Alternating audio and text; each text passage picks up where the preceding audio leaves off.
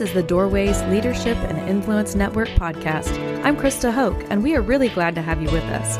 We hope you'll enjoy our show as we talk about healthy leadership that we believe is best expressed and most effective through influence. Are you ready? Let's get started.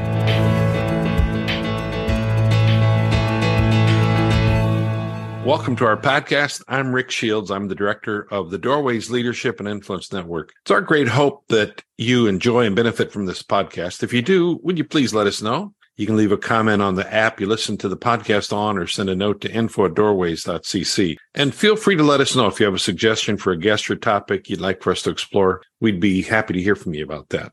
We're pleased for the opportunity to talk for a few minutes with Zak Dyer, who, along with his wife, Elizabeth, and their 3 school-age kids, live near Tulsa. That is, unless they're out traveling somewhere around the world. Elizabeth is a travel consultant who enjoys helping people make their travel dreams come true. You can learn more about how she can assist you by visiting her Facebook page, Travel with Elizabeth, or online at travelwithelizabeth.com. Zak holds ministerial credentials with Doorways. Ministry is a call to service and not only a call to preach. Zak has been leaning toward ministry since he was a little boy and assumed he'd become a pastor. As we'll hear in a bit, his ministry today is in helping people prepare for the future. Zak, my friend, thanks for joining us on this podcast. Thank you, Rick. Good to be with you. Hey, you recently opened a new location for your Edward Jones office in Sapulpa, Oklahoma. I had an appointment to come and visit you, but we had one of those rare snowstorms in Oklahoma, and it pretty well shut us down, so I wasn't even able to get there. How do you like the new place? It's great, Rick. We're settling in nicely. Tina, my branch office administrator, and I, things are good. We've got more space. Clients are quick to tell us the parking, getting in and out is easier. So, yeah, it's going well. Hey, there's a video your family has of you as a little guy, I understand maybe around 3 years old. I'm not sure that you were preaching per se, but understand you were giving some kind of instructions in necessary life skills. What was going on there? That's a great question. That's much harder to answer. What was going on? And I'd like to see the video too, because it's been a while. I think the influence of the Lord was already upon me to share the good news. But the good news for me at the time, I think, was along fire safety, electrical safety, don't put forks in the outlet kind of thing. This stuff that I had already heard at least a dozen times as a 3-year-old. So that's kind of the good news I had to share that day.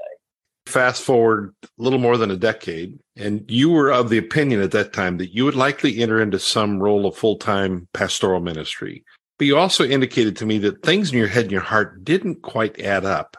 Explain to me, if you can, explain to us what was happening at that time. What was that about? It's difficult to explain in just trying to assess that. I can go back to even some of the changes you go through from adolescence, of course, of, physically you're changing, mentally you're changing, and up to those teenage years. I mean, most of my experience in life, because of Mom and Dad, they had us at church every time the doors were open and were involved in singing and a variety of things. That's what I knew. And then you kind of asked it in your question too. I just didn't see things adding up. And it seems like it was, 16 years old, give or take, when my mind just like the desires in my heart, the feelings I felt I should have to ultimately know, yes, that's the direction for me. Those things just didn't seem to quite be there like I thought they needed to be. And so what was perhaps just as difficult then was getting to 16 years old, coming to realize there may be a different path for me. And then all of a sudden it's like, well, from 3 clearly to 16 years old, this is all I ever thought about. Now what do I do? And so that was some trial and error, some challenges, some difficulties there. Ultimately, naturally, things worked out. But just trying to wade through, and it's definitely, I can look back and say, to this point especially, God had his hand in it the entire time, and it knew where my path was, but I needed to experience some of that discovery myself. So it was interesting, but it was certainly good in my journey. Was there a moment when you said, no, I don't think that's where I'm going? An exact moment, no. But I think it boils down to, especially when you're talking about ministry, it's a heart thing. When it's all said and done, God is going to reveal himself in your heart. You're going to know at some point. And, that just wasn't there. Rick, one of the things I love about what you're doing is, at that time, for example, you go to, let's say, church camp or something. And what was common in a small church, especially like I did, was, kids would get up and share their experience. But there was a particular highlighting, though, of those kids who were, and I'm going to use some quotations here, called to ministry. So, naturally, and I'm being a little sarcastic, so forgive me. Naturally, a kid or two would come back and say, I'm called to be a missionary to Africa. It's always Africa, too, by the way. It's not always Cambodia or Asia. It's Africa. That's the most godless country, I guess, whatever. But, that, or I'm called to be a pastor or whatever else. And they would get the attention. What sure would have been helpful to me, though, was earlier on, high school and whatever, where someone said, you know what, the look and feel of ministry, it may not actually be within the context of a church. That would have gone a long way for me, because knowing some of those kids in that youth group, there's not a ranking of sainthood in there. I mean, I knew their hearts, and there was no less a destination, I should say, of ministry for myself as it was for them, who, by the way, none of them wound up going into ministry. It was just, they got caught up in the wonderful experience that they had of church camp. So knowing more what ministry actually is would have been helpful at that time, but it all worked out. Yeah, and I'm kind of concerned, actually, it brings up a concern of mine, that these kids that we did not validate, that felt like maybe God's calling me to medicine, or maybe God's calling me into business, or maybe God's calling me into teaching. They kind of felt like second-class citizens in the kingdom. Right. And the truth is, they're not. Right. Ministry can't happen without them. Mm-hmm. So my concern is we've, along the way, not validating that call, I think, has not helped us. I think it's been hurtful that we didn't.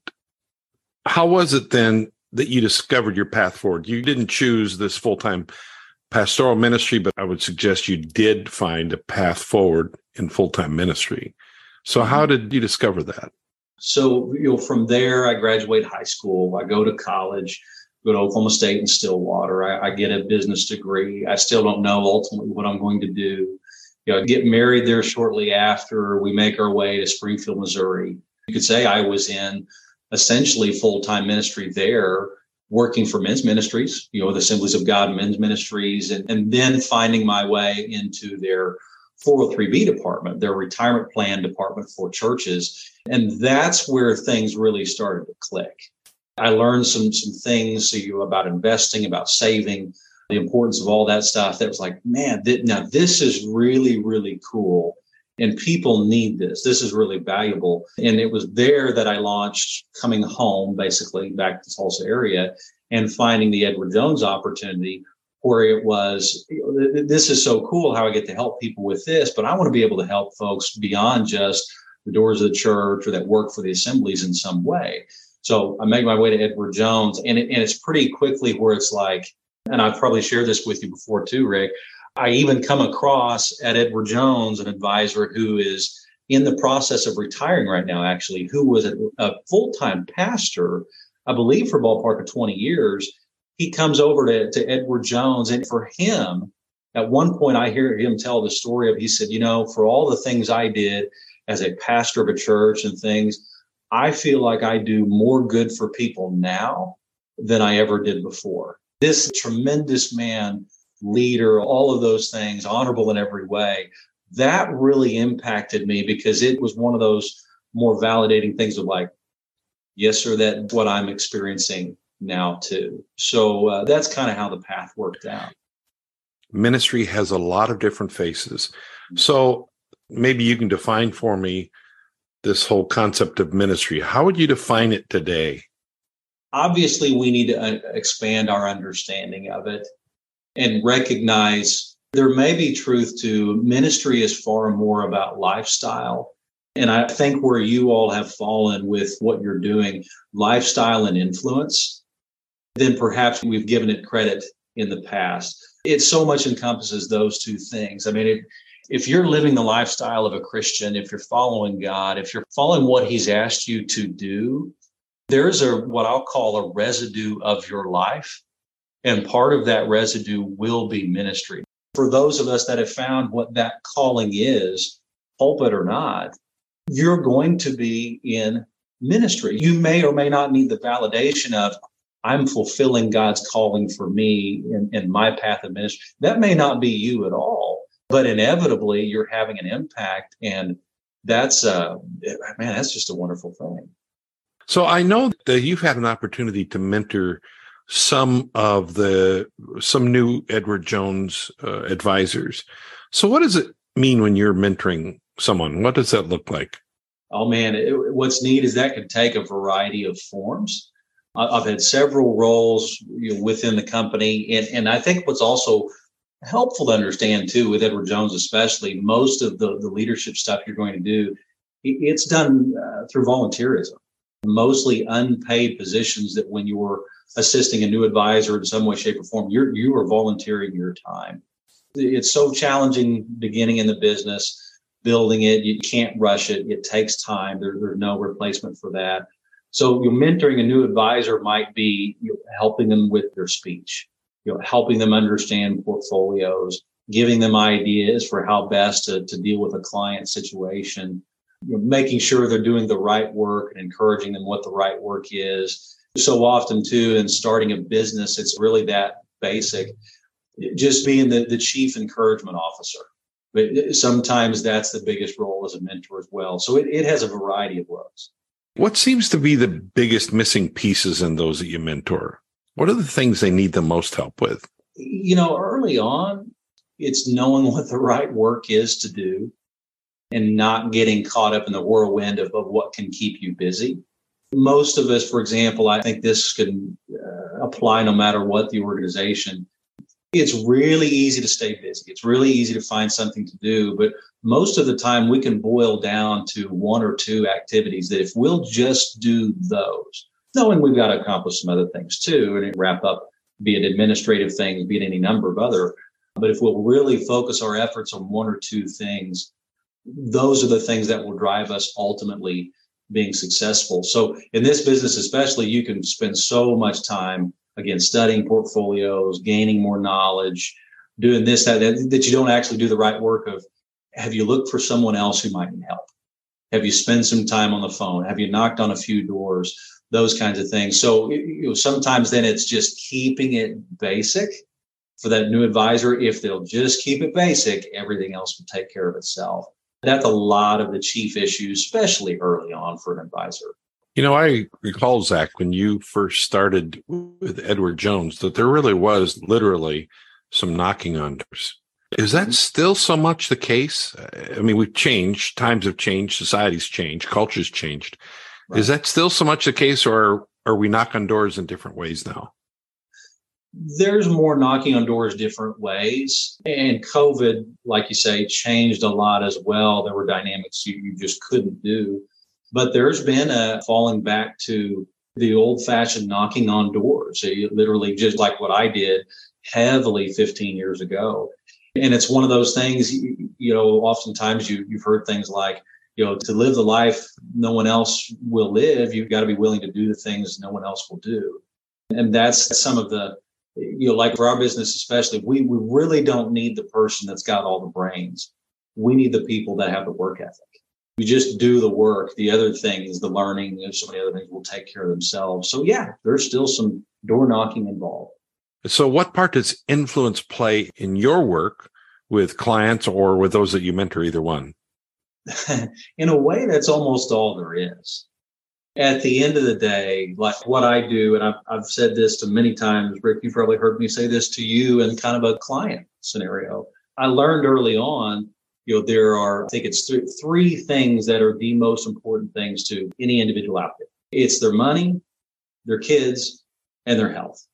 I think you could throw in the faith in there somewhere, but most folks, they're still probably going to put those three things there up top. Especially when you got to trust somebody with your kids, the school, the whatever. You got to trust them to grow up. You got to trust a doctor to give you the right medical advice, those kinds of things. And for me, neither one of those was the destination. But to be able to be that person that you trust to give you the financial advice you need to accomplish the things that are important to you, that just kind of lights me up. And so it's all about then giving quality advice, influencing folks to understand, especially in this industry, the tools of the trade are a lot of things most folks don't understand. The tools being, how do stocks work? How do bonds work? How do mutual funds work? This is foreign language to so many people, but it's the educational side of that then. And again, it boils down to then, how can I influence folks to do what's right for them in equipping them the best I can? And it's the ultimate feeling is when I know someone that trusts me to the point that it's like, Zach, whatever you say. And it's like, that's amazing. But I always go back. You probably know folks that have done this. I always go back to, thank you so much, but I want to explain this to you. This is your money. This is your future. You need to know this. And I've had the people then roll their eyes and be like, yeah, Zach, I know that about you. Okay, fine. I'll listen. And they don't listen, but they let me talk. But that's so key to financial success. So it's all intertwined there, as you can see. Zach, I like it when you tell me, Rick, you don't know what you're talking about. Let me help you. You did that one time. That's a long story, but that was, and the way you did it, you just wound it up, and it's so great. Yeah, thanks. I appreciate your help very much, and I do trust you. Hey, if you could sum up our conversation today, Zach, with just one important thing you want us to know or to understand, think about it. What would that one thing be? Rick, I appreciate you prepping me with that question, because I think I went through no less than 3 iterations of how to answer that, because it's hard. Kind of the teacher in me is like, oh, here's a great point. Or I think I'll go to really what fits well. And I'm not surprised at all how this worked out, but what fits into that influence idea that we've discussed just a little bit. So I would sum it up this way. I would encourage your listeners to live a life of what I'm going to call inevitable influence. What do I mean by that? So some of the people I admire most and strive to emulate myself then are those that have found that cross section of honoring God, operating in wisdom in every area of their life, and are purposeful about living a life of joy. Now, they aren't perfect people, but they seem to embody success by any measure you can think of. And those kinds of people can't help but have a positive impact on others, whether intentionally or passively. So therefore, then they live a life of inevitable influence. So I would encourage folks, and I hope that I do that with my own life, get to the point whether you ever have that pulpit opportunity or not, because of who you are and what you do, you're living inevitably a life of influence. I hope you enjoyed our podcast, and I hope that you'll join us on future episodes. Please follow us or subscribe so you can be notified when new podcasts are released. Until next time, this is Rick Shields, and on behalf of the Doorways Leadership and Influence Network, this is my prayer for you. May you have rest when you need it, strength when you want it, and joy when you least expect it. Until next time, may the Lord bless you as you follow after Him. Thanks for listening.